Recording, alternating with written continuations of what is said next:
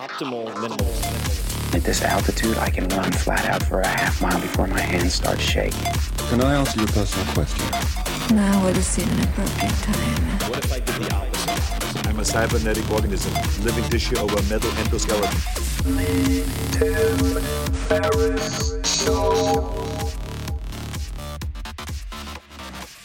This episode is brought to you by Athletic Greens. I get asked all the time what I would take if I could only take one supplement. The answer is invariably Athletic Greens. I view it as all-in-one nutritional insurance. I recommended it, in fact, in the 4-Hour Body. This is more than 10 years ago, and I did not get paid to do so.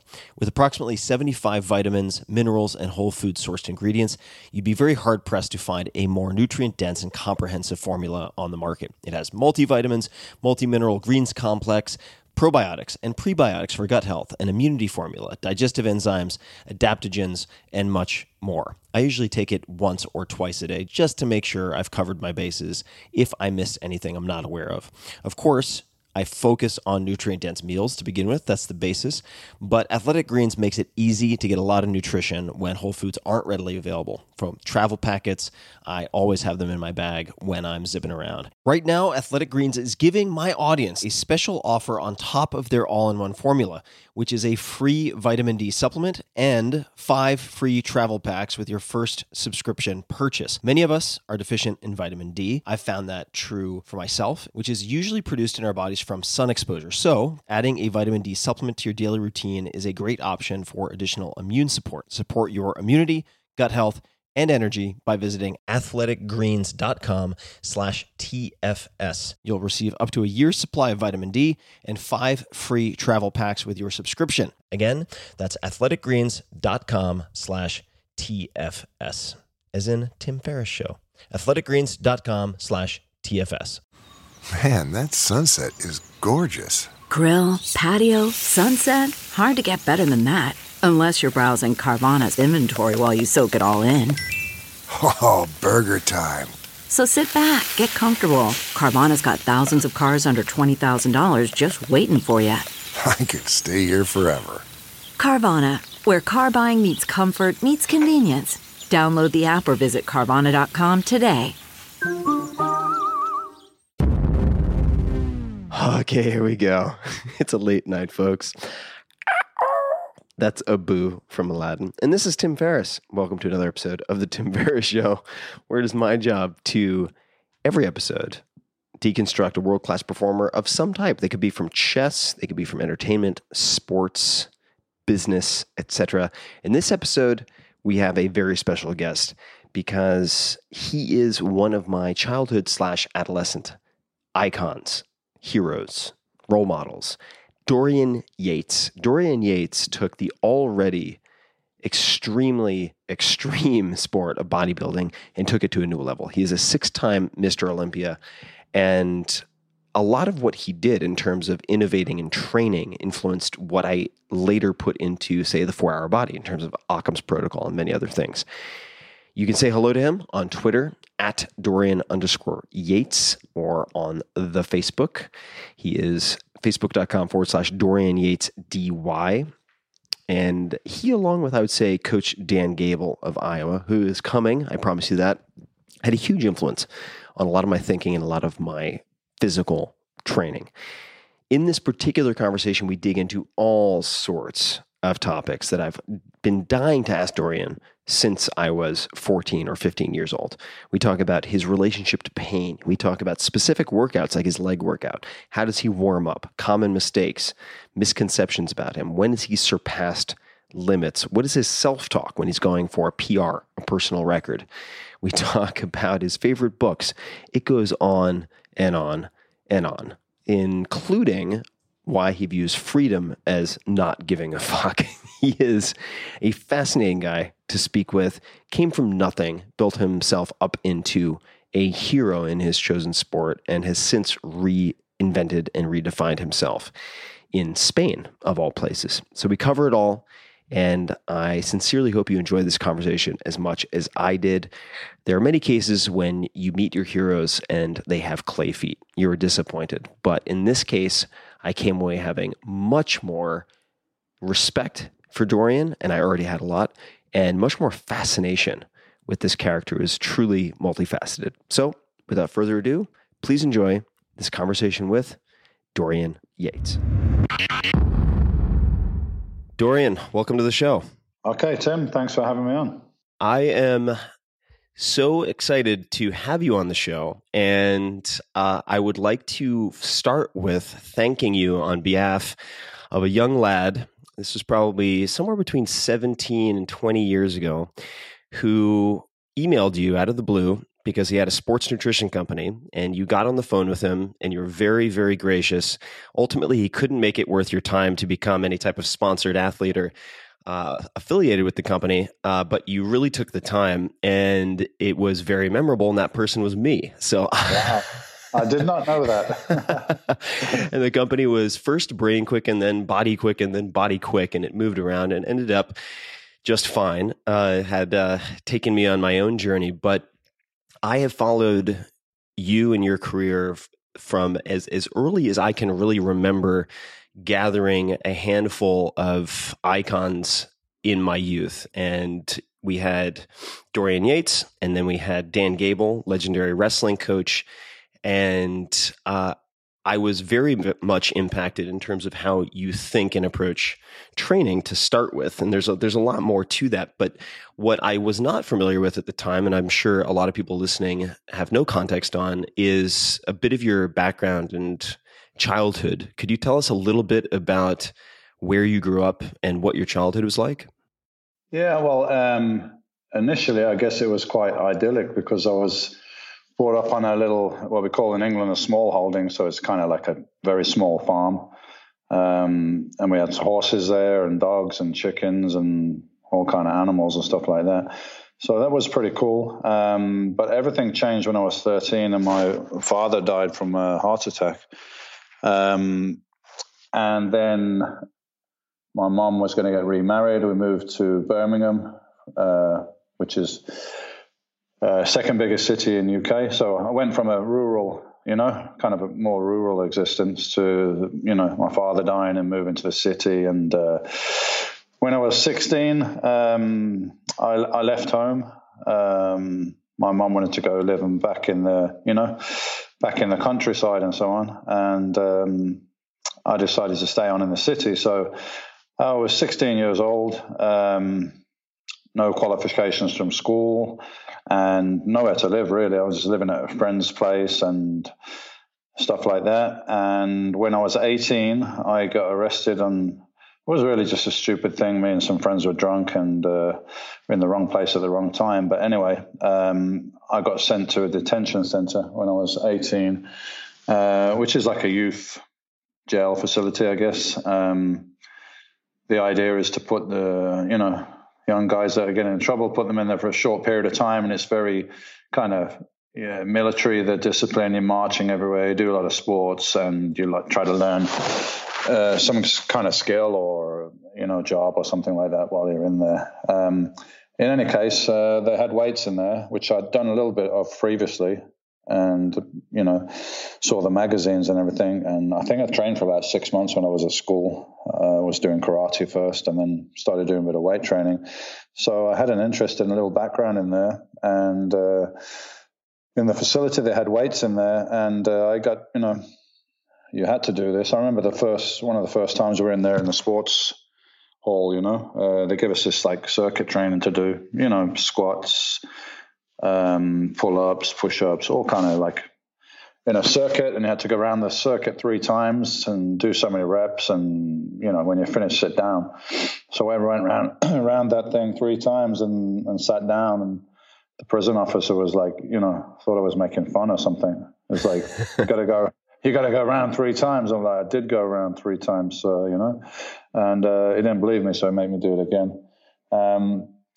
So I was stronger than, there's a few hundred guys in there. I was stronger than most of them and had, the best physique, and I was good with the weights. And I at that point, I think I found something that was, stop screwing around. There's something here you could do something with. I think at that point was as far as it went. When you left home, at 16 or separated from a separate path from your mother. What was that conversation like? I mean, was there a particular dinner? Did she see it coming? Was it a total surprise? No. Well, the story is my mother moved to Birmingham after my father died to remarry another gentleman, and then quite tragically had a heart attack as well within 2 years. So my mum had no reason then to stay in the city, I guess. So she wanted to move back, and she discussed with me whether I'd want to do that or not. And I said I didn't want to do that. So I just decided to go my own way, Mm-hmm. And so I was watching a documentary about you recently, which was at least co-produced by the person who introduced us. I should say, the second time, 17 years later, Brian Rose of London Real. And there was the observation that there are very few pics. It's hard to find a picture of you smiling before 1997. No, that's something I didn't really realize myself, I guess. But I think it was a case of me being so tunnel visioned in the pursuit of what I was doing. It's almost like, it's not that I wanted to do it, it's I had to do it, and there wasn't much time for fun, really. People used to say to me, why don't you smile on stage? Because previous to me, most of the girls would, they would pose on stage and smile and try to look happy, and I just couldn't fake it. I mean, by the time I got to a contest, you're totally exhausted and tired, and you're dehydrated, and your body fat's low, and you've been on a diet for 3 months. And for me, it was a competition. It was a war. I was going there to win, so I was not really in a smiling kind of mood. So I think I brought a whole new kind of persona to the sport that wasn't there before. Not purposely, but just by being myself, I think, but just being genuine. Why did you, or how did you get the nickname The Shadow? I got the nickname The Shadow from a good friend of mine, and probably the most respected writer in bodybuilding. His name's Peter McGough. And it's a funny story because Peter McGough was a reporter for a small British magazine when I did my first competition. And eventually Peter would become the editor of Flex magazine, which is Joe Weider's, famous bodybuilding magazine in the States. Anyway, Peter was the one that came up with that nickname because I was kind of the opposite to what bodybuilders generally were at that time, quite extrovert and wanted to bring attention to themselves. And I was the opposite. And my policy was to go to a contest, like my first contest turned up and people, never heard of me. And they were quite shocked at how good my development was. And then I would, disappear and keep covered up and keep in my gym. And, there's no internet, no social media or anything like that. So the only exposure you'd get was through the magazines. And so I'd go to a contest, win the contest, and disappear and just go back to my gym and concentrate on my training. So I was somewhat elusive, I guess, compared to the other characters in the sport. So that's where the name The Shadow came from. And what was the gym like where you built your physique when you would vanish and go back across the pond to the UK? Could you describe the gym where you were building your physique? Yeah, the gym was it's right in the city center of Birmingham. And the building is probably one of the oldest buildings in the center, very few hundred years old, I guess. And it was in the basement of this old building where the gym was. And I think it was something like, including the changing room and everything, is less than 2,000 square feet. So very small. You go down some narrow stairs into this basement. So it's very much like a dungeon. It reminds me of some of the dungeons I've seen in old castles. I mean, they're always in the, you go down. There's no windows down there. So you kind of get down there, you're totally isolated. And I remember people used to be nervous to come through the door and go down the stairs because it's like the steps into descending into hell or something. You don't know what's down there, and you can hear all these weights clanking and smell all the sweat and hear people grunting and groaning. And so people were actually kind of real scared to go down there. It was a good thing it wasn't a commercial venture at that point. Actually, it was my gym, and I opened it in the 80s. When gyms were far and few between, at least in the UK. So we're doing good business. But in the 90s, it really became my base for training. And we didn't care too much whether, trying to get the members in and so on. So it's kind of like, if you like it, you can come down and train here and pay your fees. If you don't, we don't really care, So it was not a commercial venture at all. It's a workshop. It comes to mind that a lot of people listening are perhaps not familiar with bodybuilding or have done some training, don't know much about your career. When you were at, say, your peak in terms of training, whenever you felt like it was most dialed in, what did your workout split look like over the span of a week or 2 weeks? Is there perhaps an example of what that might have looked like? Yeah, I mean, it was kind of evolving over the time, but what I settled down to when I was professional, and let's be clear, if you're a professional bodybuilder, then this is your profession, so you can dedicate all your time to doing this. But even having said that, there's a limit to how much you can train if you want it to be productive. So I'd split my body into 4 different workouts. It would be chest and biceps, one workout. Legs would be a separate workout, and I would include hamstrings and calves in there. I really had pretty strong calves from the time I started, so they weren't a priority. So other people might want to do things differently. You've got to design everything tailored to the individual. So that was 2 workouts back to back. Then I'd take a day off, and then have a back workout, and the next day after that would be shoulders and triceps, and another day off. So that's a 6-day cycle, and that was flexible as well, depending on how I felt. So very often after a leg day, it was so exhausting and so depleting, not just on the legs, but on the whole, your whole system and nervous system and so on. So very often it would be a 2-day break after that. So that meant that I was getting around to training everything just once a week or once every 6 days, 7 days, depended on how I was feeling. So I've seen footage of people vomiting after your leg workouts, and you mentioned people would be intimidated or afraid when they went down into the dungeon, and it seems like that was particularly common with those people you invited to do leg day with you. What did your leg day? What might a leg day workout look like? Well, if you write it down on a piece of paper, it doesn't mean much. It doesn't look like much. It's nothing special. So let's say how it would look on a piece of paper. It would be 3 sets of leg extensions, 3 sets of leg press, and 2 sets of squats on a hack squat machine or a Smith machine. Earlier in my career, I did do free squats, but I stopped doing them as I felt they weren't that productive, and the injury risk was too great for me. So that would be quads, and after that would be 2 sets of leg curls, 2 sets of stiff-legged deadlifts, 2 sets of standing calf raises, and 2 sets of seated calf raises. So, hey, that looks like a breeze, right? That's not much written down on a piece of paper. But the point is what you put into it. It's the intensity that you put into those sets. And even, let me take you through the first exercise, leg extensions. The first set would be quite light and quite easy. So the goal there is to get in touch with the muscle, feel the muscle contract and stretch and get the blood in there so it's warming up. The second set would be more difficult, but not to absolute maximum.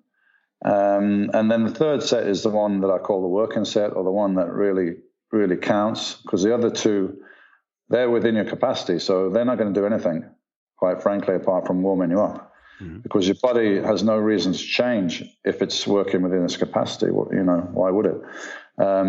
You have to overload it. You have to give it something that it's not used to, that's going to be a shock. Basically, muscle growth is an adaptation to stress. So you've got to give your muscles more stress than they're accustomed to, otherwise they won't change. Quite basically, that's it. So that last set, you just got to put everything into it. And it's not about throwing weights around and screaming and shouting. It's about concentrating. It's about doing the movement correctly.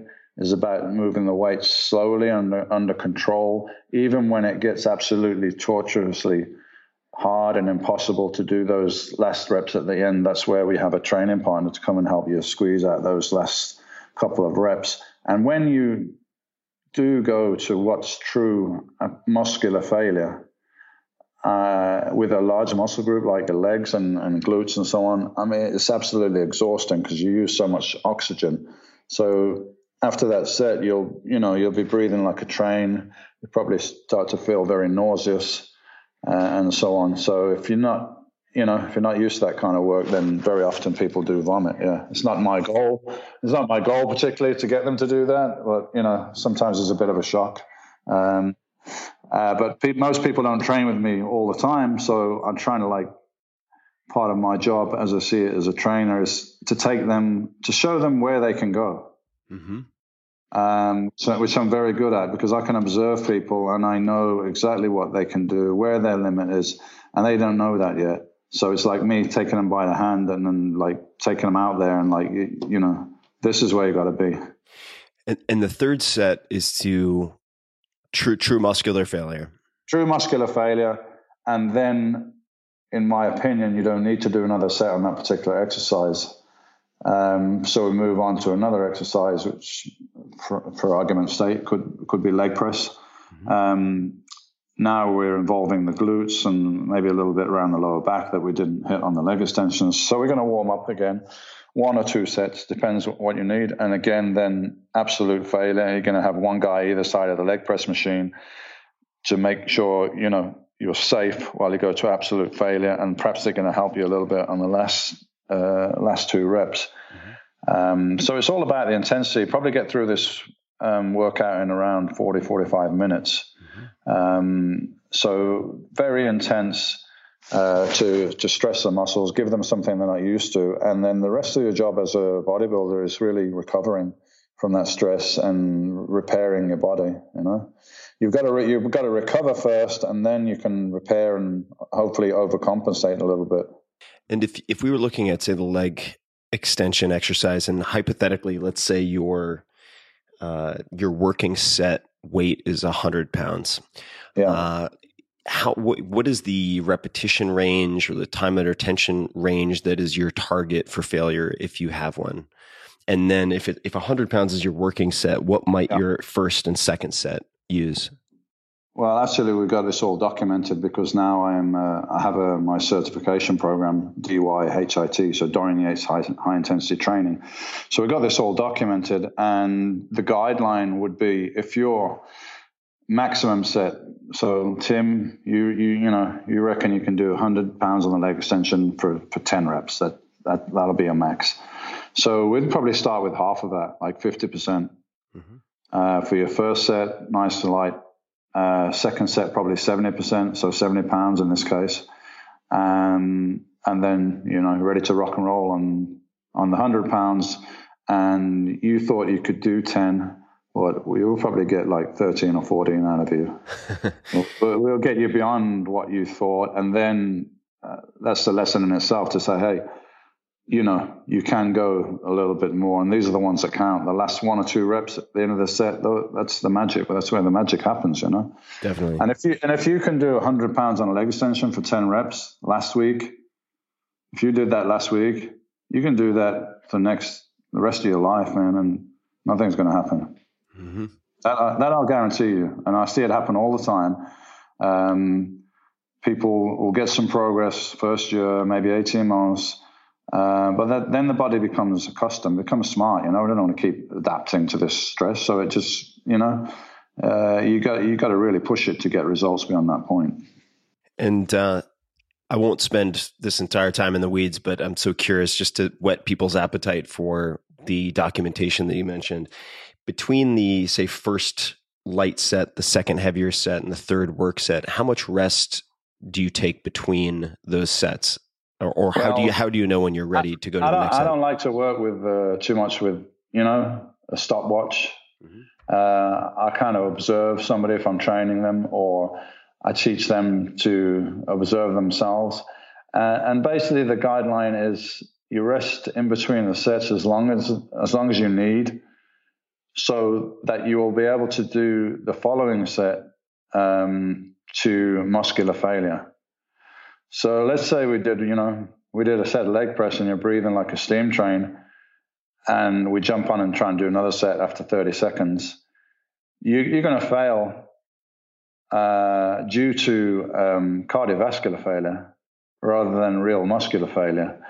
And on the other hand, if we rest way too long between the sets, we're going to lose some of the intensity of the workout. So it's kind of a balancing thing. You got to rest long enough so your breathing is somewhat normal, so that you're not going to run out of gas on your next set. And so it will depend on the size of the muscle groups being trained. If you're doing a squat, leg press, deadlift, exercises like that, multi-joint exercises that are using the largest muscles in your body, there's going to be a huge oxygen debt if you go to failure. So you're going to need to rest longer between those sets, as opposed to, hey, we just done a bicep curl, So I think if it's really heavy leg training, it could be 3 or 4 minutes between the sets easily. Whereas, bicep curl or deltoid raise, you could be a minute or less. Got it. And there's one back, well, it's not limited to back, but one exercise I would love to talk about, and that's the bent row.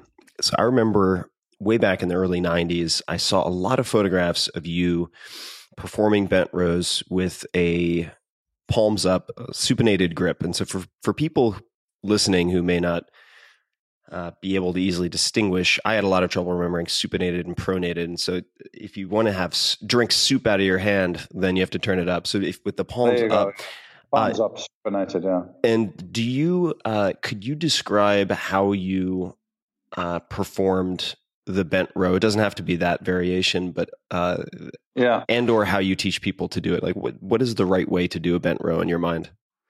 Well, first of all, I should say I'm very studious. I like to study things. I studied nutrition right from day one. I bought books on nutrition and studied nutrition.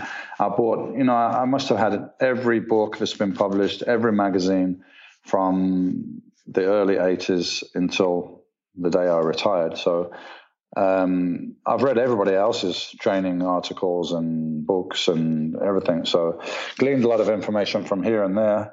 And the bent over row, I came up with that position, lifting my body up above parallel. The old traditional way to do bent over rows was with the body parallel to the floor, a fairly wide grip, and pulling the bar into the chest, which is fine if you want to work the upper back, rhomboids and lower trapezius and so on. But the area that I saw that was lacking in most bodybuilders was the middle to low lats. And when that's fully developed and it's thick and you get that Christmas tree separation, it looks really dramatic, And just to pause there, for people who don't know what that might mean, I was going to bring this up later, but just Google Dorian Yates Christmas tree back to see what this looks like. Well, you get the Christmas tree kind of shape, the separation between where the lats attach and the spina erector. So obviously you got to be in very lean condition, literally no body fat there, so you can see all the separation, fine separation of those muscles. So what I was trying to do was to thicken my mid and lower lats.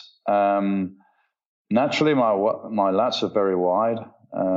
Always had a good back, but I got beaten twice in professional bodybuilding. The first was my debut in the professional ranks, and I was beaten by a guy called Mohammed Benaziza in my first show, which was called Night of Champions in New York, 1990. If anyone wants to go and look, Mohammed Benaziza was an incredible bodybuilder, very short. I think it was only like 5'4" or something like that.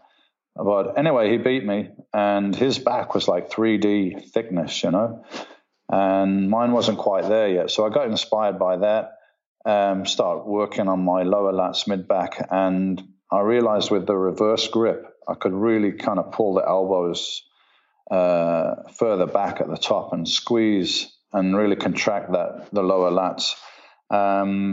So that's why I started working with the reverse grip. And between Mohammed Benaziza, who beat me in my first contest, and Lee Haney, who beat me in my first Mr. Olympia, where I got second, and Lee Haney again had that super like 3-dimensional thickness on the lower lats. He wasn't quite as lean with the separation, but he had very impressive thickness. So those two guys pushed me to further concentrate on that area and thicken it up. And actually, I became really well known for that in the end. Probably more than those two guys. Certainly based on my obsessive reading of all the magazines at the time, I think that's certainly true. And when you're performing an exercise like that form of row, do you think much about tempo in terms of the speed of lifting? Are there any pauses? How do you think about that? Absolutely. Well, first of all, you need to understand the function of the muscle and the exercise and how that's performing the function. You need to kind of get your head inside the muscle so you feel it stretch, you feel it contract, you almost become like part of the fibers. And I often say bodybuilding is really the opposite of weightlifting or powerlifting, where their job is to get the weight from point A to point B. However, the easiest or best way to do that is. So they use momentum, they use mechanics, they use as many muscle groups to lift the weight, whereas a bodybuilder is using the weight as a tool, so to speak, in order to put maximum stress on the particular muscle group they're trying to isolate and work. So it's very important to move the weights in a controlled manner and not to create any kind of swing or momentum to move the weights. And the most important thing that people don't realize is that you have different phases of the rep. You have the positive, which is the lifting, which everybody kind of concentrates on. And then you've got the lowering of the weight, or the negative phase, which people kind of just tend to rush through. But I think a lot of the muscle damages occurs on the negative part of the rep. So, we could argue which one's more important, the positive, the negative. I say, I don't know. So let's do both of them to the absolute maximum, and you're always stronger in the negative phase of an exercise.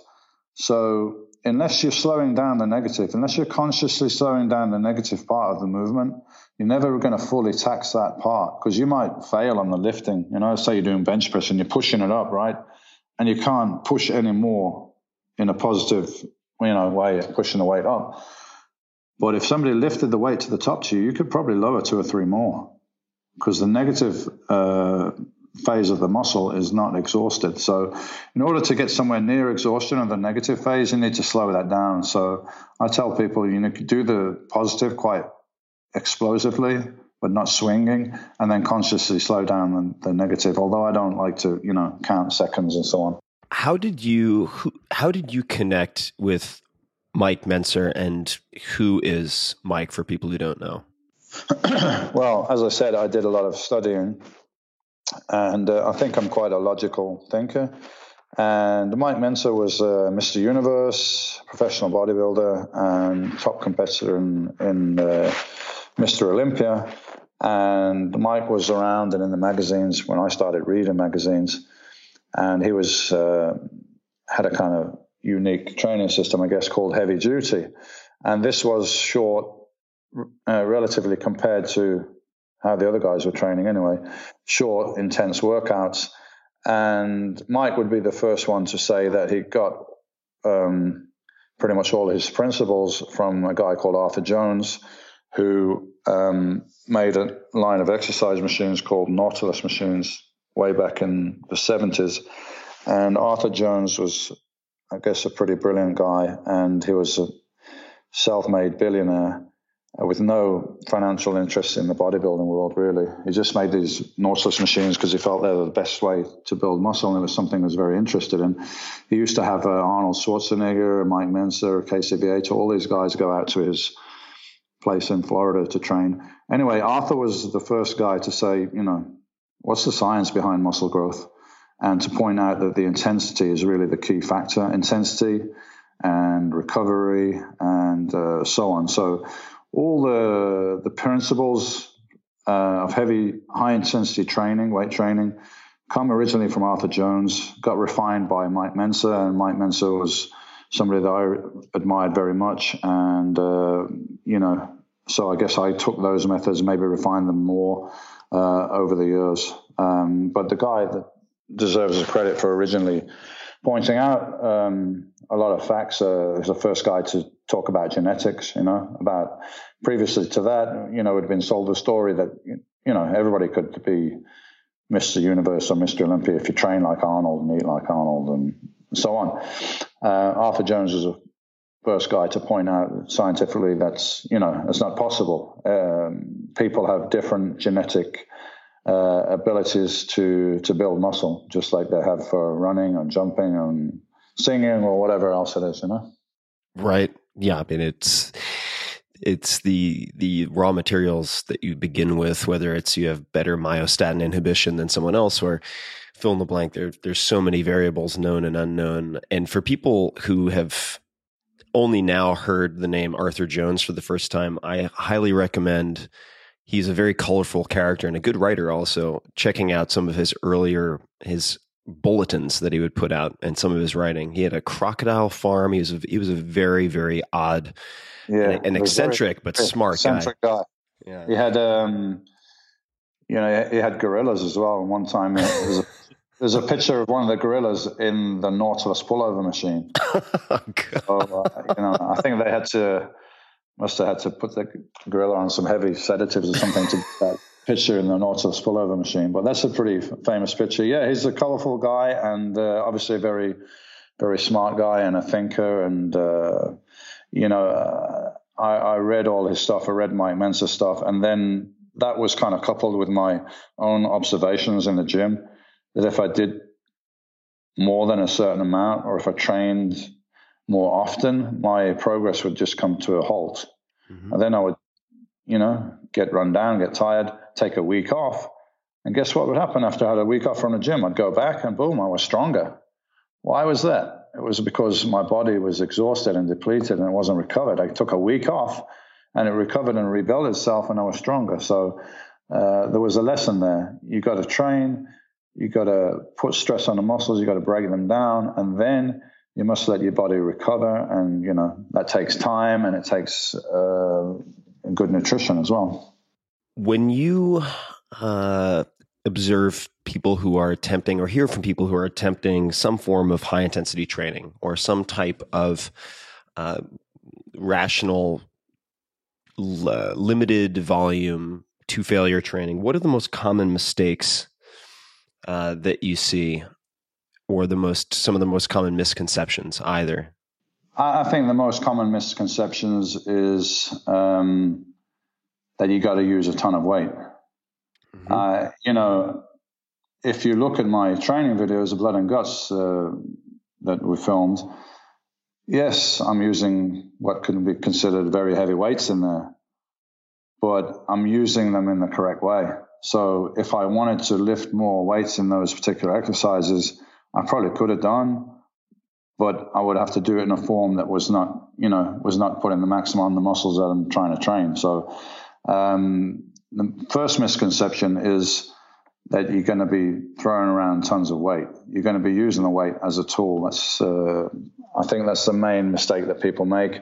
And also because they've read about beyond failure training techniques.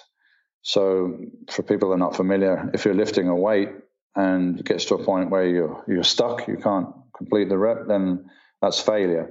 You can go beyond that point if you've got a training partner there to slightly assist you just to get one or two more reps right at the end of the set. That's the correct way to do force reps. But people get carried away with it, and then in the gym they've got too much weight on there and they're doing like one rep correctly, and then the training partners help them on the second and third rep, and that's not going to get you anywhere apart from injured. So I'd love to talk a little bit about the mental and self-talk. So in 1990, I want to talk about that loss, but could you place for us in 1990, where were you living?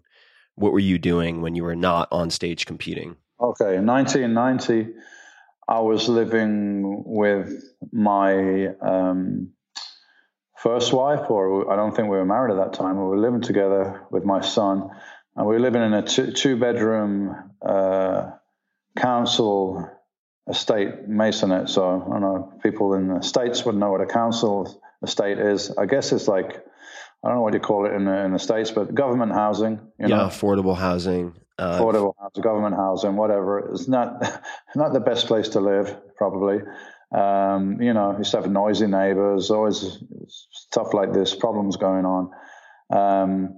So I was living there. I was making a living from the gym, which I had for about 3 years at that point, and there were not a lot of gyms around. So that, I was making an okay living from the gym and supporting my wife and child, and the expenses that I incurred in bodybuilding with the diet and the supplements and all that kind of stuff. So that's where I was at, and I was the best. I'd won 1988. I'd won the British Championship heavyweight and overall, and that qualified me to be a professional. And I chose the show Night of the Champions, as it was called at the time, which was kind of a very prestigious show to try and do a debut at, and quite well respected. And if you got in the top 5 of that show, you could go on to compete in the Mr. Olympia. So it's quite an attractive show to do. So at this point, I've been doing this thing for 5 years now, competing and training and really absolutely putting everything into it, and, sacrifice social life, sacrifice friends, time with the family. And, if you've got a family, then that means they're sacrificing as well. So I observed a lot of people around me, a lot of people following this bodybuilding dream, and they weren't getting anywhere, and they weren't going to get anywhere because they didn't have what it took. But, they were still making all these sacrifices and, damaging relationships and business and money and lots of things, that you're totally focused on this thing. So I said, I don't want to be one of those guys. And I've observed the way things work. If you're going to be a top professional and you're going to make it in the sport of bodybuilding as a professional, then you're pretty much going to make a mark from your first contest.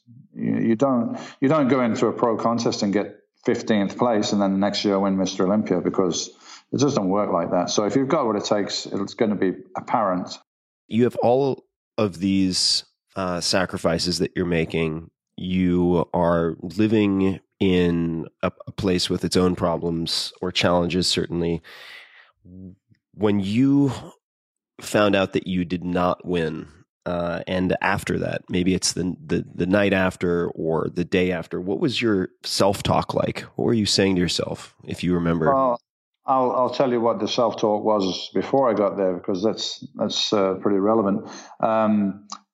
So I saw everything that was going on around me, and I said, right, I'm going to do this. I'm going to take 18 months off after my British Championship win.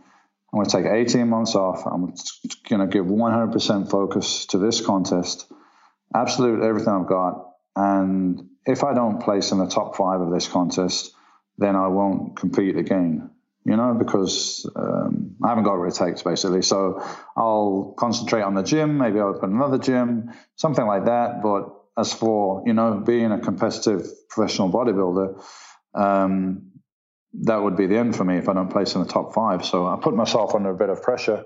So in the end, I got 2nd place.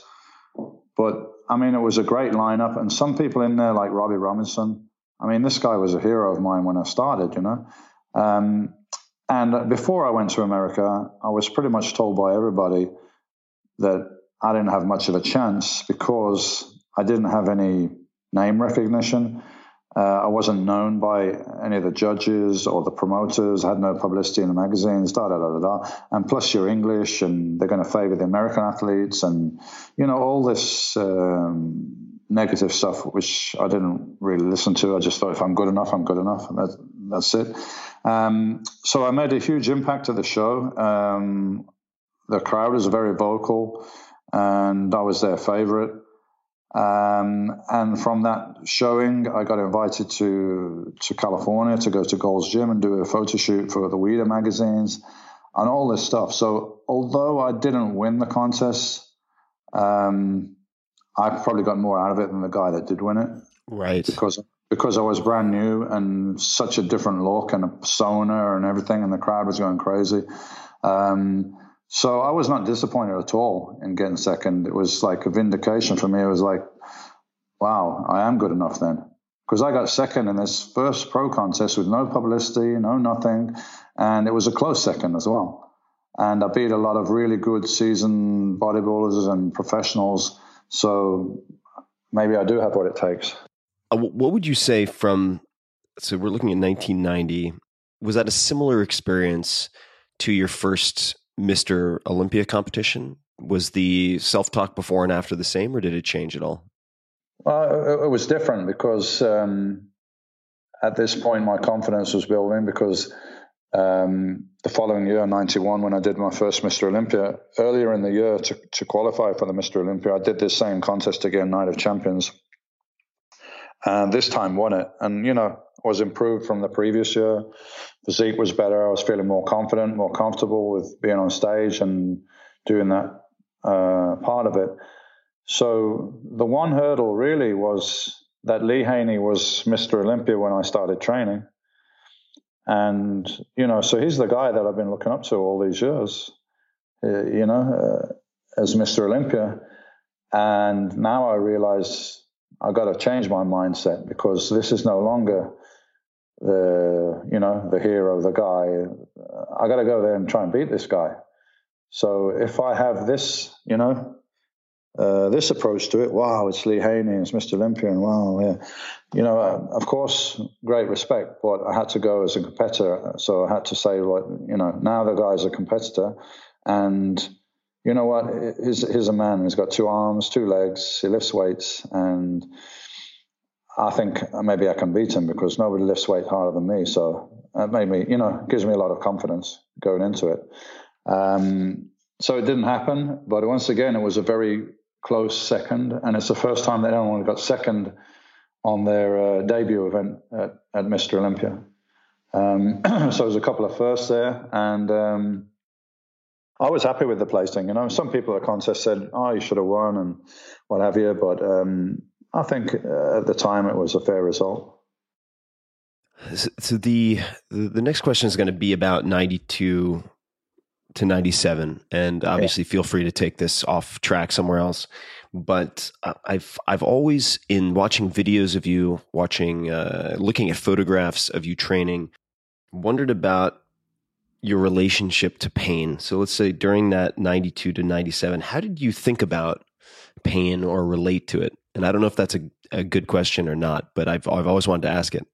I don't know. I think you become accustomed to pain, and make friends with it and even look for it. I mean, I was talking to somebody and I was explaining, look, my legs were sore, like can't sit down on the toilet sore for 3 or 4 days of every week of my life for like more than 10 years. Yeah.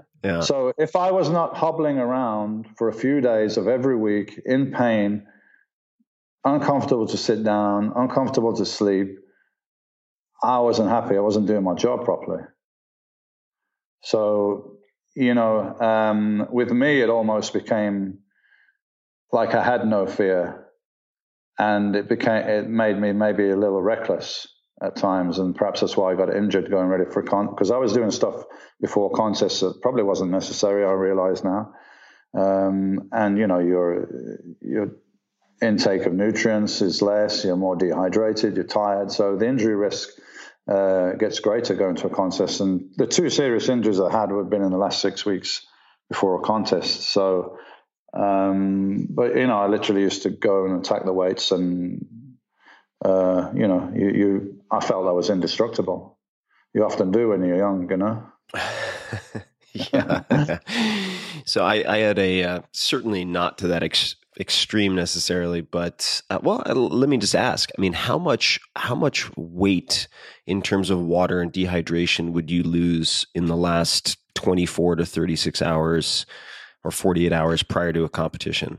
Probably not a lot, hopefully. I mean, some people used to do extreme things, but because I was very calculated, I'll probably be within 5 or 6 pounds of my contest weight from like a couple of weeks out. Oh, that's fantastic. So, yeah. And then the last week I would just manipulate carbohydrates and water and so on to try and get a little drier between the skin and so on, so you get the separation of the muscles coming out. But I'll probably lose a couple of pounds the last 2 days. It wasn't very drastic, but it was the end of.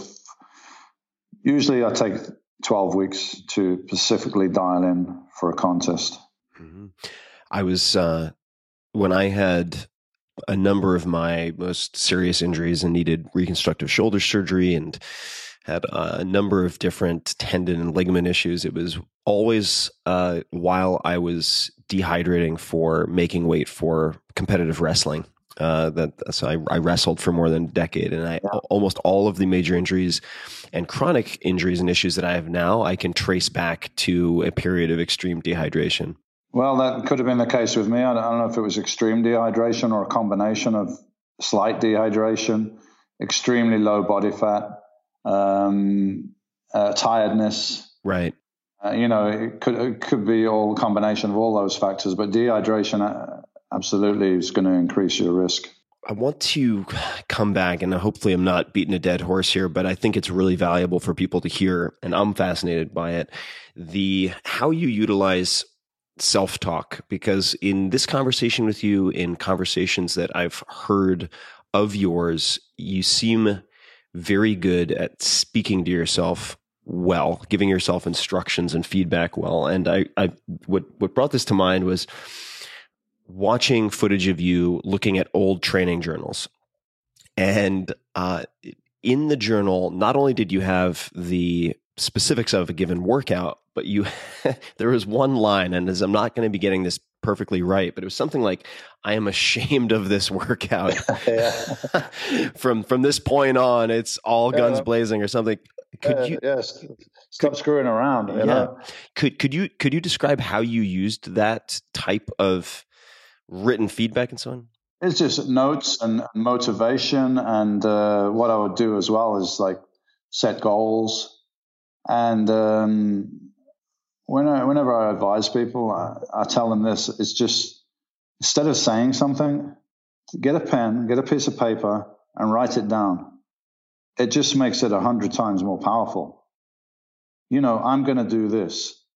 I want to lose this amount of weight. I'm going to do this, and I'm going to do, but you got to be realistic. I'm going to do this in 4 weeks. I'm going to lose, I'm going to lose 4 pounds in 4 weeks, and write it down. And then how are you going to do that? Write it down. Everything, I wrote everything down. So I had a plan, and I'd even rehearse. It's funny. It's almost like instinctively. I think some of it is instinct and some of it was studying. The whole sports psychology, I pretty much got it down very quickly. I didn't need anyone to coach me on it. I kind of found out myself. And plus, reading all the stuff I did and other people, I think Mike Mentzer used to advocate keeping a training diary. So I probably picked that up from there. And even before going to workout, I would sit down with the training diary and I'd look at what I did last week. So this is what I did last week. These are all the exercises, all the sets, these are all the reps. Okay, so this is what I want to do today. I did 250 pounds for 6 reps last week. I want to do 7 or 8 this week. Right, so I'm 7 or 8 on that bench press. And when I get down on that bench press, the weight's going to feel like this, and I'm going to bring it down, and it's going to feel like this, and I'm going to be wearing this shirt. It's like literally used to visualize the whole workout before I even went to the gym.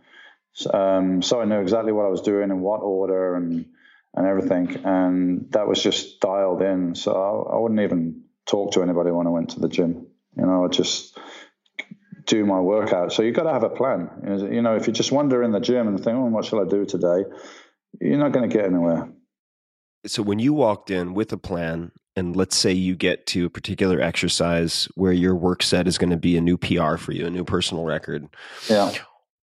What is going on in your head between either like when you walk in the gym or in the minutes prior to that set? Well, it's just really confirming what you're going to do and, why you're doing it. You got to have a motivation, man. You're not going to put yourself through pain and discomfort unless there's some kind of motivation there. So what's your motivation for doing this and how bad do you want it? And for me, it was like life or death, really. That's how it felt anyway, life or death. I got to do this. I got to change my life, and this is what I got to do, and this is the road I'm going to take, and nothing's going to stop me. But, that was my personal motivation. Everyone's got to find their own. But you're only going to push as hard as you're motivated, basically. So let's dig into that a little bit, because so after one of the Mr. Olympias, maybe multiple, you were asked, when are you going to start training again? And then you would say, very straight face, next week. And it sort of boggled people's minds, because they were like, why don't you take a few months off? And you're like, why don't you take a few months off of sex? And so, in other words, if you enjoy it, I like training, so I'm going to take it, Maybe it would have been good sometimes, like a couple of weeks off, probably give my joints a rest and so on. But I was a man with a mission, and, it's hard to control that fire sometimes. When you say life or death, what was feeding that fire? Was there anything else that was driving you, or was it just who knows? Deep psychological reasons, perhaps. Who knows? I'm sure that because I didn't have an easy childhood and particularly close and loving family and all these kind of things that other people might have, I think if I had a really comfortable upbringing like that, I probably wouldn't be the driven person I was, So I'm sure there's something there in wanting to achieve or wanting to be recognized or something. But in any case, in some ways it felt like I already knew that I was going to do this, or I had to do this. I don't know if that's easy to understand, but it's almost like I knew I was going to do this. What are certain beliefs that you had then that you think were unhelpful now? If you look back at your competitive career or the period of time after that, after you were sidelined, taken out by injuries, what are beliefs that you had that were unhelpful, or things that you've really changed your mind about a lot in the last, say, a decade or two, or since competing? I think what I struggled with, and I think this is very common with athletes that have had tunnel vision, is who are you, Who are you now that goal is not there, or it's been taken away, or however you want to put it. With me, it was injury. So all throughout my career, I was very controlled, I controlled everything, and when I competed and all this kind of stuff. And this I didn't have control of, because it was like, you're injured and you can't compete anymore, and that's it. So I didn't have control over that. And this was bicep and tricep injuries? Yeah, it was bicep was the original injury. Which people can see photographs of. It's basically from your tips of your fingers to your armpit is just black on one arm. That was 6 weeks before the contest in 1994. And again, 6 weeks out, maybe a little dehydrated, tired, body fat's low. And I was training too heavy for that phase of my training. I was doing 440 pounds bent over rows, and the bicep popped. So I wasn't indestructible, And what did you find helpful or unhelpful for finding peace with yourself after losing that singular goal? I think it takes time, it takes time, because you've been doing this one thing for so long, and, it's kind of like that's all you know. So it takes some time to readjust and rebalance and come to the realization of okay, that's over, but there's you can do anything you want, anything you want, and you have more time now. You have more freedom to pursue things and interests, and that wouldn't be possible before because I was on such a strict regime. So in the end, I came to appreciate that, but it did definitely take time. You've undergone a transformation. I think many people would say, or certainly the people who've had close exposure to you, among other things, now practice yoga.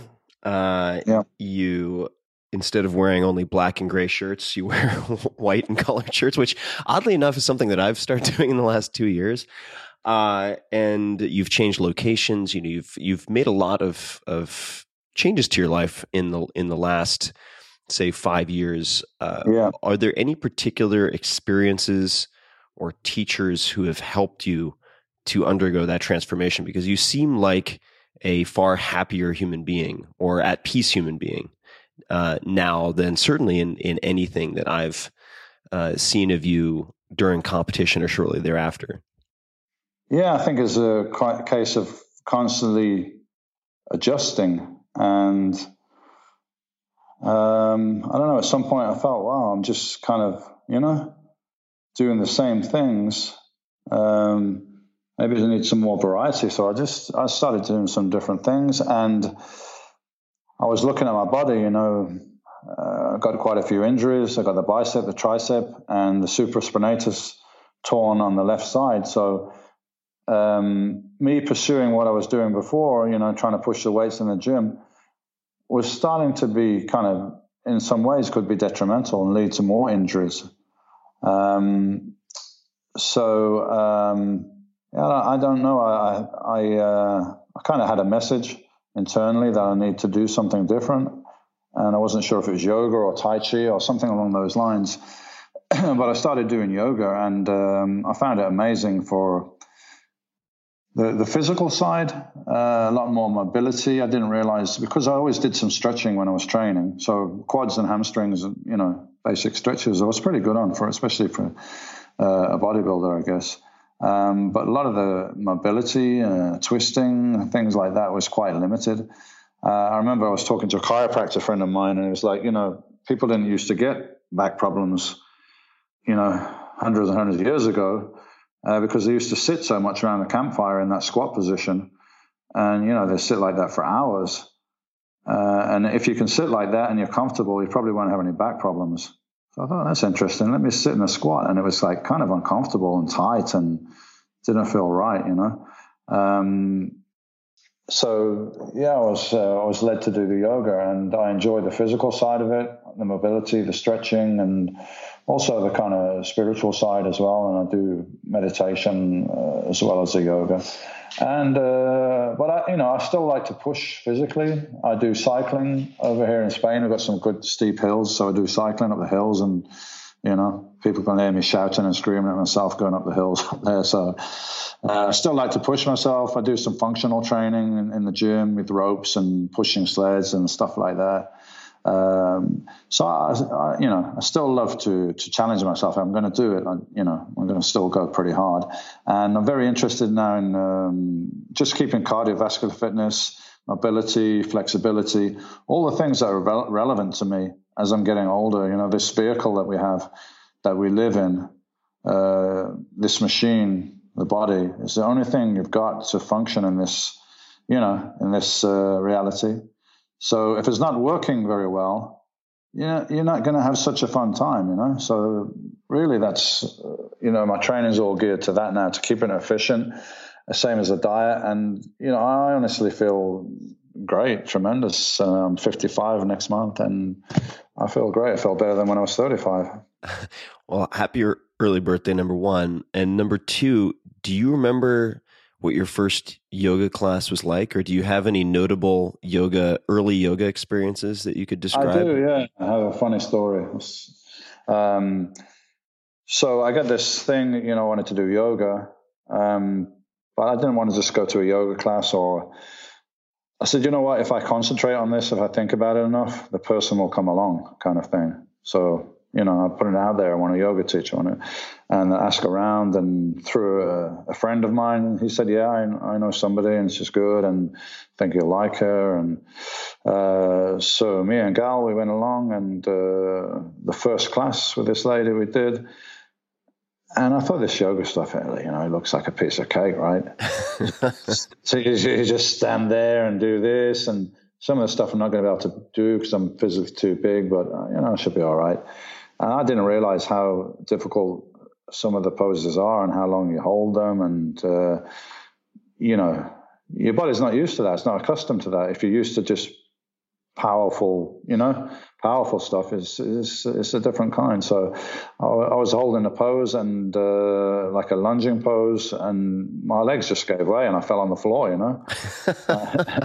So this is like a warrior pose, one of those. Yeah, warrior 2. Yeah, that's exactly what it was. It was like Warrior 2, I think, and my legs just buckled. I couldn't stand up. I fell on the floor.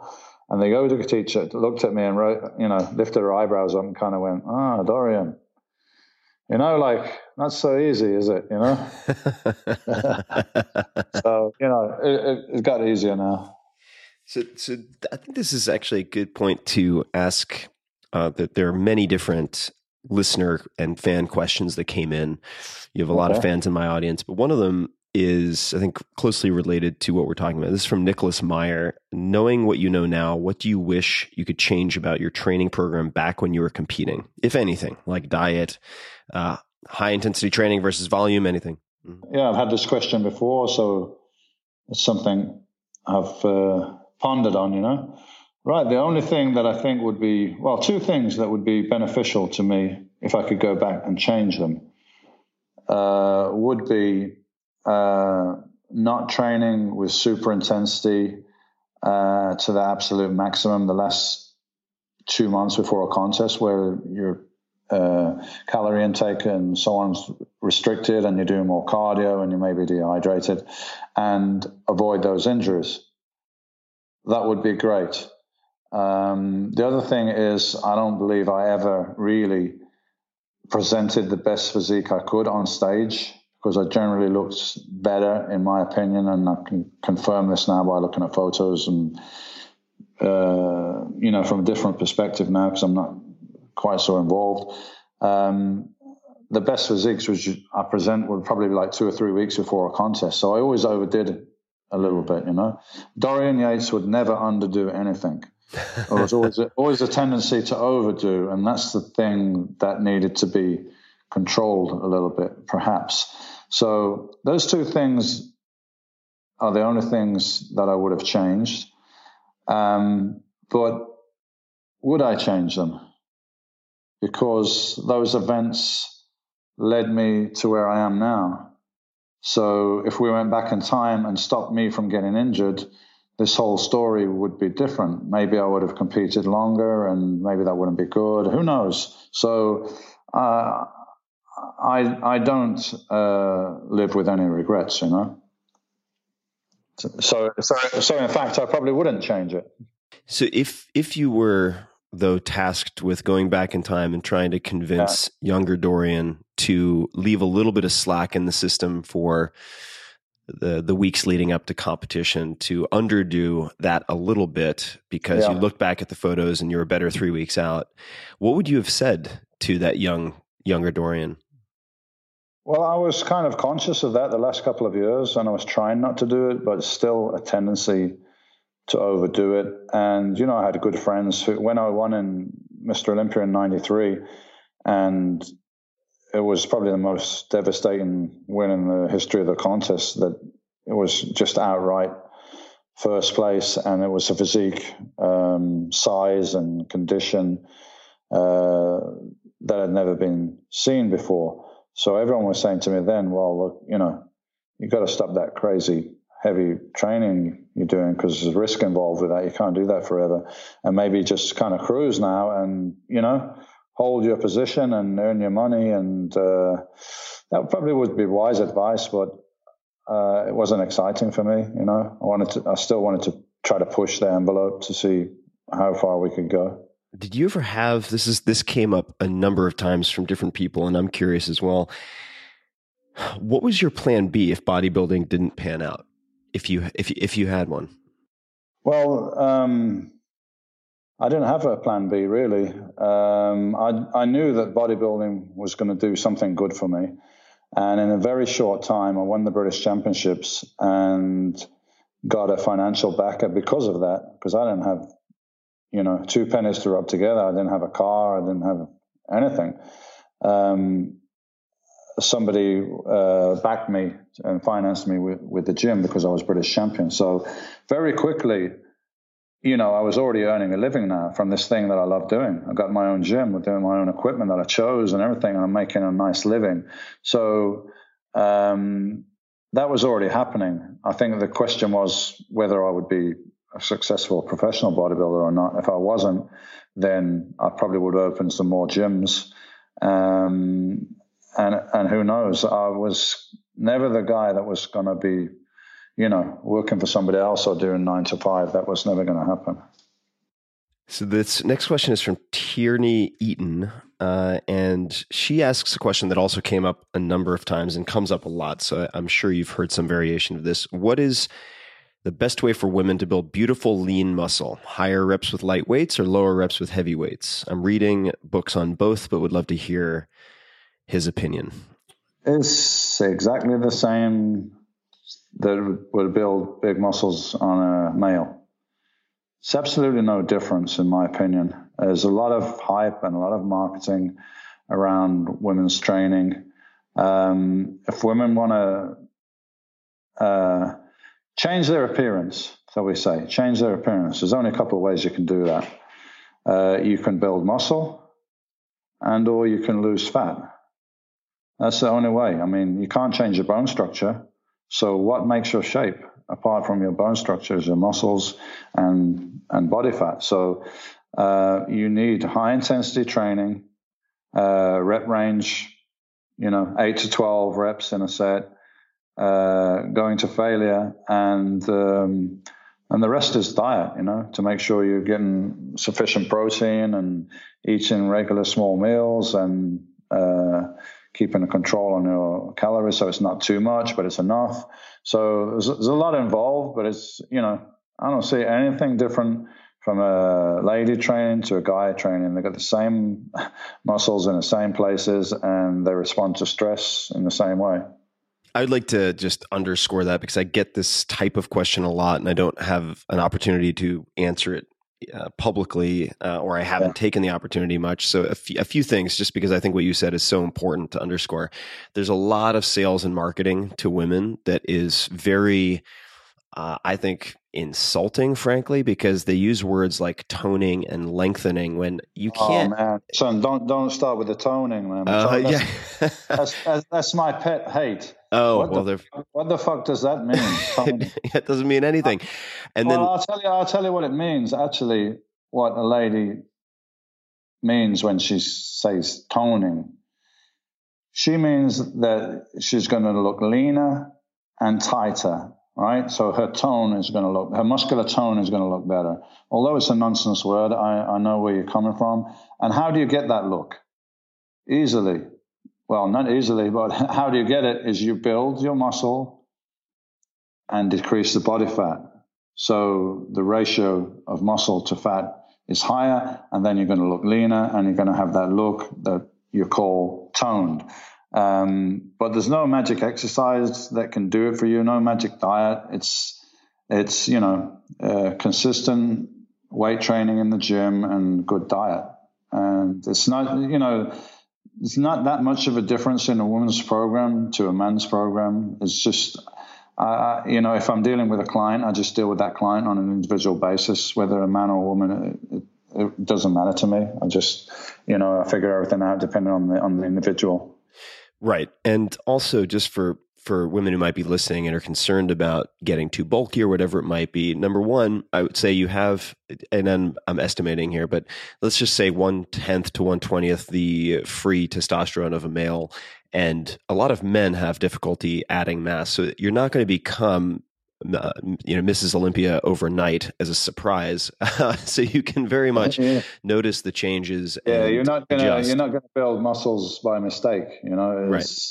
it takes a lot of work to build muscles. But I know where the lady's coming from. Maybe they start lifting and, first few weeks of jeans get a bit tighter or something like that because you're starting to build muscle. But as long as you control your diet, you'll be losing the body fat at the same time. So you'll get this look that you're looking for.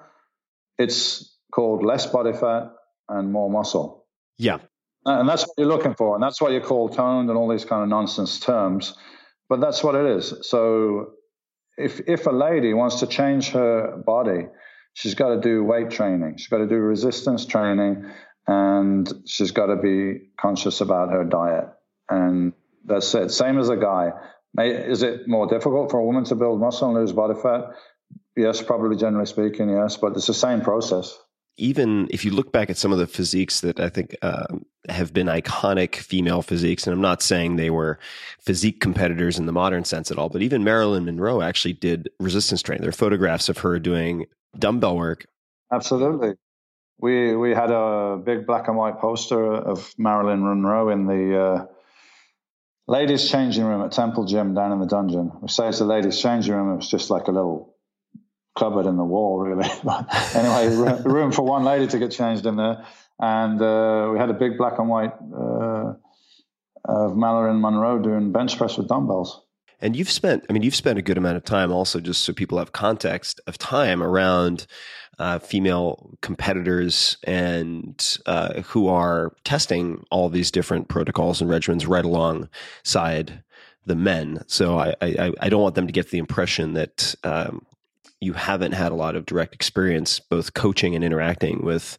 Absolutely. And my wife is a world champion, figure champion, and a Brazilian champion, South American champion. So, I live with somebody that trains as well. So we talked a little bit about gender differences or lack of differences in terms of training protocol. Here's a question from, I really prefer personal names, but this is from a Facebook page, I guess. Right. Perfect Body Quest. Okay, fine.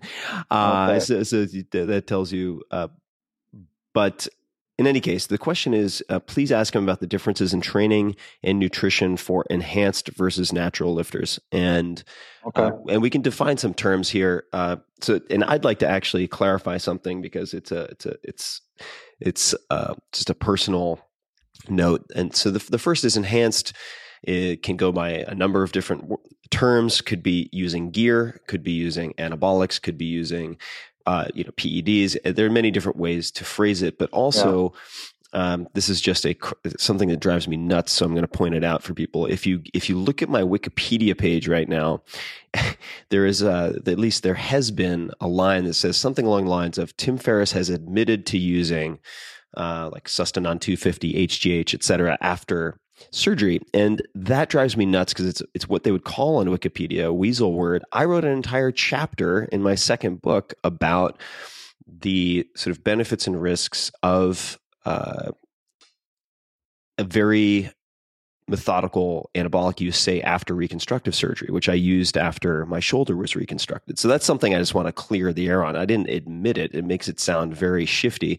Wrote an entire chapter on it, folks. So that all having been said, what are your thoughts on training and nutrition differences for enhanced versus natural lifters? Well, the thing with anabolics and how they work is they enhance your body's ability to recover from the stress.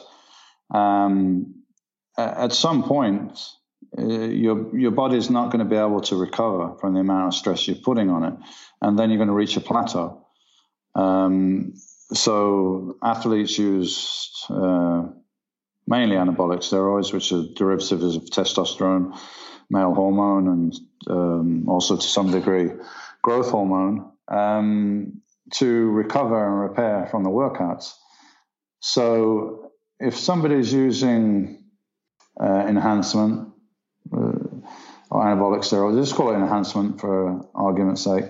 If someone's using enhancement, they're going to be able to recover more efficiently than somebody that's not, and they're going to take things to a higher plateau before again they plateau. So if you're not using anabolics, you're not going to be able to train like a lot of the guys you read about in the magazines. They might be training 5 or 6 days a week and 2 hours a day and everything. It's not something I recommend, but some guys do, some professionals do train that much. If you try to do that without enhancing your hormone level, you're going to get overtrained very quickly and you're not going to get the results you're looking for. So, I mean, whether you're using anabolics or not, the process is this. You go in the gym and you put stress on the muscles, and then they have to recover. If after they've recovered, there was sufficient stress, then they overcompensate. So you need to allow enough time for that to happen. So I use this analogy at seminars sometimes, very, very simple analogy, but it gets the point across. If I was to take a piece of sandpaper and rub it across the palm of my hand until it's kind of bleeding a bit and damaged, if I was to leave that for a few days, it would heal up and the skin would be, marginally stronger and thicker than it was before because it wants to protect itself from that stress. And that's basically, what happens with muscle growth. So let's say we take that situation again. I get the sandpaper, rub it across the palm of my hands. It's all red and bloody and, I leave it for a day or two. It's not quite healed yet. It's still a bit red. And I go and do it again. We're not getting anywhere, right? We've just got bloody hands. So it's the same thing with training in the gym. You've got to apply stress and then you've got to recover. If you're using steroids, you'll be able to recover more quickly and train more frequently. So it's all about the recovery. Whether you're using it or not, you have to be aware of recovery. So it's going to enhance your ability to recover from that stress, and you're going to be able to go further than if you didn't use it. That's very basically how they work. And I should also say, obviously, I'm not a doctor. Don't play one on the internet, but there are potential risks associated with use and abuse of any of these things for people listening. And if you're 2 months into your training protocol or a year or whatever, and you're not a professional, there are very few circumstances in which I would recommend certainly any cavalier use, but medically supervised use of a lot of these compounds. So it's not something to be taken lightly as a decision, but it is a reality of almost every competitive sport that has endurance, power output, oxygen carrying capacity as primary determinants of placement, and whether it's cyclists or sprinters or otherwise. Even in something like the biathlon, people would potentially use something like beta blockers to calm their nerves so they can take more effective shots after elevating their heart rate. So, well, we got a couple of things in England, at least when I was a kid, they used to call sports. I don't know why they're called sports, but you got one called darts, where the guys throw the darts in the board, right? And the other one's snooker, which is a bit like pool. And even these guys, they're using beta blockers and drinking beer to help calm their nerves and enhance their game. If it's competitive, people are going to do whatever they can to get the edge. And I don't recommend them to anybody. I don't tell people what they should do. I just kind of be frank about my experiences and leave it to other people. But to be honest, if I was not a competitive bodybuilder, I wouldn't. I don't see the point in using steroids and perhaps opening yourself up to potential health risks, which are there over the long period. And then you have the other subject of using it therapeutically for older guys, that their testosterone levels declining, and this causes age-related illnesses and diseases, which can be stemmed by putting your testosterone back to normal, hormone replacement, so to speak, or recovering from surgery, and there are other applications. So they have uses outside of sports. Yeah, there are definitely legitimate applications, even in wasting diseases, where you have, say, decreased T cell count. So a lot of there are some HIV positive patients will use oxandrolone and things of that type. So for folks interested, I'd suggest educating yourself. And it's a fascinating subject with, there's some documentaries out there. I think it's Bigger, Faster, Stronger, which was done by Chris Bell and features his brother, Mark Bell, who has become a friend. Fascinating documentary, and people can do more homework on their own. So the next question is from Mohammed Samar Gulzar. At the peak of your career, were there any days you felt stuck when things weren't moving? What did you do then?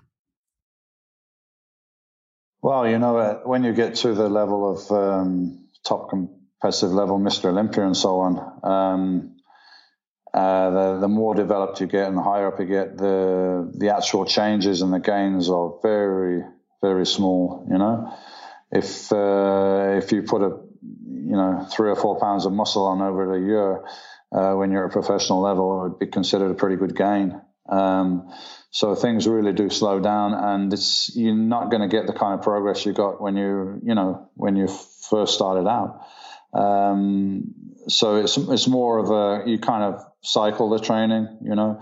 You train hard for 5 or 6 weeks, and then you back down a little bit, you train lighter, and then you go up again. So you're looking for small gains over the course of a year at that point. So you're not getting the feedback you used to get where, you know, you go in the gym and, wow, look the progress I made since last month or something. It's more or less like maintaining it and trying to improve on certain areas and things like that. So Dorian, one question that I would love to ask that's maybe related is, if you look back at the period of time between the end of your competitive career and now, what have been one of your darkest periods or dark period for you, and how did you find your way out of it? What were the things that helped? The darkest period would probably be kind of the first couple of years after I retired. You know, there was, I don't even know what was going on. I was waking up at night. I couldn't sleep, feeling nervous. And I was diagnosed with clinical depression. You know, I'd just been forced retired from this thing I've been doing for so long. And a lot of things kind of came to the surface that maybe because you got such tunnel vision while you're doing it, I realized there was problems in my marriage that maybe I hadn't really looked at because, you know, you're just in this tunnel and keep going and keep going. So all these kind of things, you maybe swept under the carpet, so to speak. They all start popping out. So, you know, I had been retired from this thing that I was doing, which is, you know, can be quite traumatic for people retiring from their profession in any case.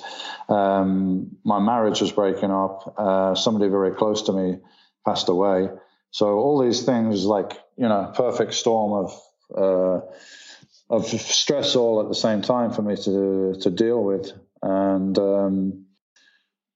you know, the one thing that kind of got me through it was going to the gym. Although I didn't have that goal of training for a Mr. Olympia, just to go to the gym and train was like a form of meditation for me, where I would forget about the outside world and problems and so on. So, yeah, and even now, I just love to train. I'm not doing weight training as I used to now, but, you know, whether I'm riding my bike or swimming or doing yoga or, you know, functional training, whatever it is, I really love to exercise. And I think that, you know, that helped me get through that period. And it took quite a few years before I started, you know, balancing out. And maybe, you know, now it's 20 years since I was competing, you know, and I think I feel like I'm in a, you know, really good place now, but that's a lot of time, man, 20 years. You know?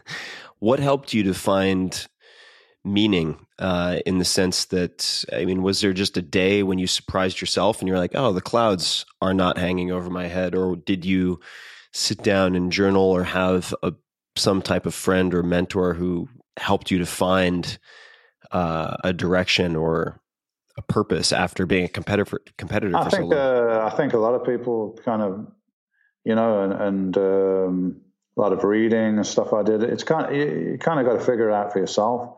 And at one point, I say, hey, I've been doing this thing for 12, 15 years, and I haven't been able to do this and do that. So let me, go out and party and be crazy and go to nightclubs, and let me travel and go here and go on safari and things that I couldn't do before. So I started to realize, instead of like looking at what you lost, look at what you gained. Right. I couldn't imagine living that lifestyle that I was living as a professional bodybuilder now. It's just, be way too restrictive now. I couldn't do it, So, yeah, it took me some time to find a balance. But the benefits are I feel much more free person now. I'm not, I don't have to eat 6 times a day. I don't have to, be at the gym at this time or, I maintain some discipline on, because that's my nature. But then I've had to learn to sometimes not have discipline. Right. That makes sense to get balance. Mm-hmm. No, it does make sense. And you mentioned books. I'd love to. I love to read. I mean, I always loved to read, and I think that was a huge advantage for me when I did bodybuilding. I just consumed books on training and nutrition and kind of worked it all out for myself, and that was half of the fun of it. Now guys have got nutritionists and trainers and managers and God knows what else. For me, this bodybuilding was an individual pursuit, an individual test of character and everything. It was not a team sport, Are there any particular books that you've reread or gifted to other people? Well, I'm reading a lot of stuff at the moment. I've read quite a lot of books from one guy on a spiritual level, which has helped me. So I'll just say his name. His name is Eric Pepin. That's Pepin.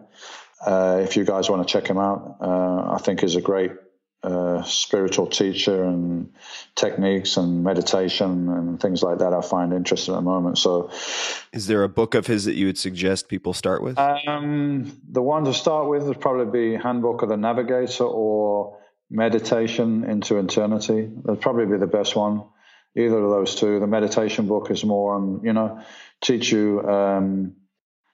And Eric Pepin is very much like Arthur Jones or, Bruce Lee. I call him Bruce Lee of spirituality because it's kind of like spirituality / science. And now science and spirituality are now pretty much coming together to be the same thing with, quantum physics and stuff like that. So I find his stuff very logical, So anyway, if people are interested in spiritual side of life, I'd recommend go and read some of his stuff.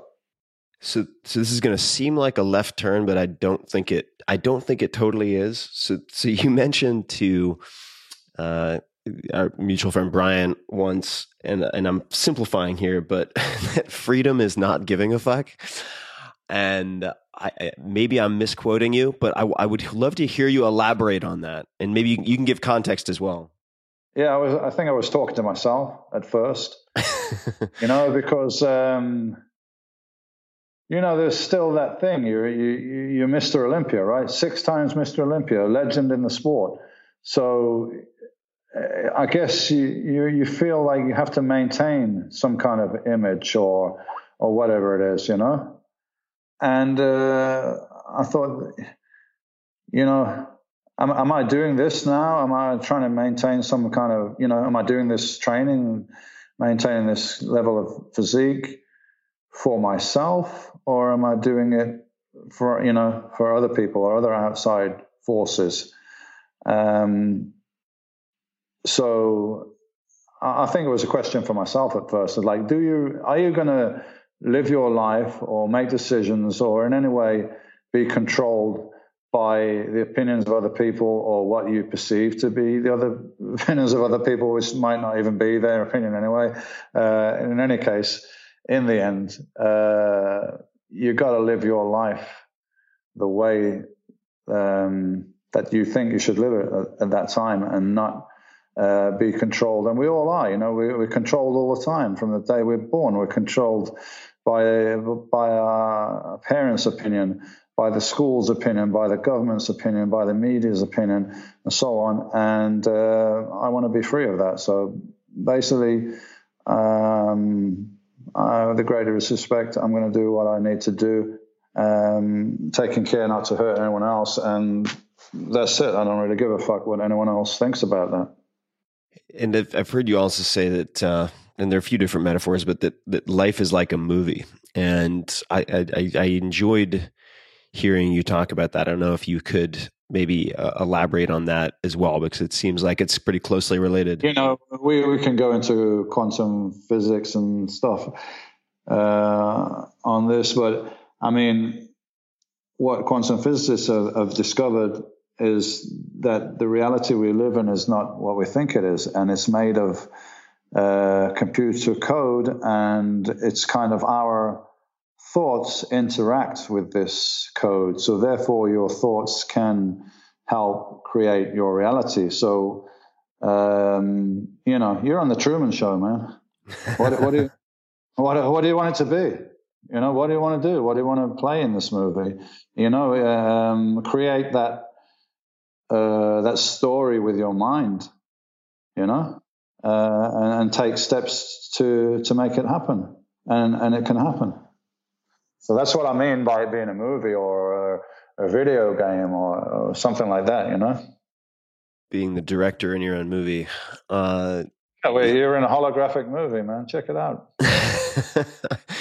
Yeah, but there's a lot of other subject matter that we could discuss that would definitely veer into that territory very quickly. At some point, we could talk about that. Because, we just whet people's appetite for next time. We'll just whet people's appetite. And for people listening who are wondering what the hell I'm talking about, you can also look up Johns Hopkins and psychedelic and research in my name, and you'll see a number of things pop up. But the one of the last questions, just one or two more, is if you had a gigantic billboard and you could get a message out to millions of people, what might you put on that billboard? Does anything come to mind? We are one. We are one. We are one. We are one. Well, I think that's it. Yeah, we're all part of one thing, man. We're all connected. Just like cells in a human body, they're all separate cells, but they make up the body. So they're part of one thing, right? We are one. I think that's a good place to wrap up. Dorian, I thank you so much for your time. And thanks for having me on, man. It's been fun. So, you know, maybe we'll do me back again. People want me back again and they want to ask more stuff. Let me know where it is and we'll get chatting, you know? I will let you know. And I'm sure we'll have plenty of questions. Where can people best find you online, say hello, see what you're up to, learn more about the certification that we mentioned? Yeah, there's various places. Instagram is the Dorian Yates. Facebook, we've got DY Nutrition, a DY Nutrition website, and DYHIT website. So if you search Dorian Yates Nutrition, Dorian Yates High Intensity Training, you know, various ways you can get in touch with me. Well, once again, this has been, I feel like, a conversation 20 plus years in the making. So I'm really thrilled to be able to connect via. Great. And I didn't remember that phone call we did 20 years ago. It was a long time ago. You've had a lot of phone calls. But the point being that you at the time were the equivalent of, say, reaching out to Bruce Lee for me, and you were very gracious in that phone call, and that stuck with me. Really stuck with me that you made the time, even though it was a polite decline. You were very, very gracious. And sowing seeds, man. Look what happened to the seed. Came back, right? And now here we are. So, so I want to, number one, thank you for the time, and for everybody listening. You can find links to everything we've talked about, all the books, the certifications, the websites, where you can learn more about Dorian, his Instagram, in the show notes for this episode. You can find the show notes for this episode and every other episode at tim.blog/podcast, or just search Tim Ferriss Show and show notes, and it'll pop right up. And that is all. So everyone listening, I hope you enjoyed this as much as I did. And until next time, keep experimenting, be safe, and question your assumptions. Hey guys, this is Tim again. Just a few more things before you take off. Number one, this is 5 Bullet Friday. Do you want to get a short email from me? Would you enjoy getting a short email from me every Friday that provides a little morsel of fun before the weekend? And 5 Bullet Friday is a very short email where I share the coolest things I've found or that I've been pondering over the week. That could include favorite new albums that I've discovered. It could include gizmos and gadgets and all sorts of weird shit that I've somehow dug up in the world of the esoteric as I do. It could include favorite articles that I've read and that I've shared with my close friends, for instance. And it's very short. It's just a little tiny bite of goodness before you head off for the weekend. So if you want to receive that, check it out. Just go to 4hourworkweek.com. That's 4hourworkweek.com, all spelled out, and just drop in your email and you will get the very next one. And if you sign up, I hope you enjoy it. This episode is brought to you by WordPress, my go-to platform for blogging, writing online, creating websites, everything. I love WordPress to bits. My site, every site just about that I have, is run on WordPress, and the lead developer of WordPress, Matt Mullenweg, has appeared on this podcast many times. The very first episode in particular is amazing. The second, I took a ton of notes on, so you should check it out. But WordPress, where do I even begin? I mean, The New Yorker uses it, Jay-Z, Beyonce, they use it, 538, TechCrunch, TED, CNN, Time. Whether you are looking to create a personal blog, a business site, both, neither, something else, you'll make a huge impact when you build your website on WordPress.com. And directly from some friends at Google, I'm not going to quote them by name, but they say that WordPress offers the best out-of-the-box SEO, that's search engine optimization, imaginable. So if you're on WordPress, you immediately have a leg up on everybody else on search engines and so forth. In my experience, I'm no medical doctor of search engine optimization, but I will say that I used WordPress for years and fell in love with it to the extent that I became very close friends with Matt and then became an investor slash advisor to Automatic, which runs WordPress.com. That is how much I believe in this, and that's how a lot of my most successful products and investments have come about, because I'm in love with X, and then I seek out X. Nearly 30% of the internet is run on WordPress. And that includes everything from the huge sites that I mentioned to neighborhood sites. And it is super easy to get started. There's no need to worry about security or upgrades or hosting. They offer 24/7 support and handle all of that, which allows you to focus on creating the highest quality content that you can with the least amount of friction. I don't have to worry about downtime. I don't want to have to worry about getting emergency emails if I'm on vacation or something like that. And WordPress is my go-to solution for all of this. I trust all of my most important text on the internet to WordPress. And they can't buy that with a sponsorship. They can't buy that with anything. I want uptime, and quality. And that is what I have selected after everything that I've looked at. So check it out. Go to WordPress. That's WordPress.com. WordPress.com/Tim to receive 15% off of your website today. That's WordPress.com/Tim. This episode is brought to you by Soothe.com, the world's largest on-demand massage service. What? And let me tell you, I have a high bar for this stuff. I have body work done at least once a week because I've broken my body. I have 30-plus fractures and 100-plus MRIs. I need body work, so I have a very, very, very high bar for that. Soothe, which I've tested, I tested, my assistants tested, my employees tested, delivers a hand-selected, licensed, and experienced massage therapist to you in the comfort of your own home, hotel, or office in as little as an hour. I've tested them in San Francisco, I've tested them in Austin, I've tested them all over the place, and I have to say, I was really, really amazed at the quality of therapist, and I do not accept mediocrity at all in this area. The process is super simple. Think of it as Uber for massages, right? You choose the kind of massage you want, say Swedish or sports massage, deep tissue, whatever. Then if you want, you can opt for couples massage. I imagine that's an edge case, as the tech people say, but whatever. You set the length of your massage, so let's say you want 60 minutes, 90 minutes, 2 hours. And let's be real, if you want a proper massage, go for 90 or 120 minutes, for God's sake.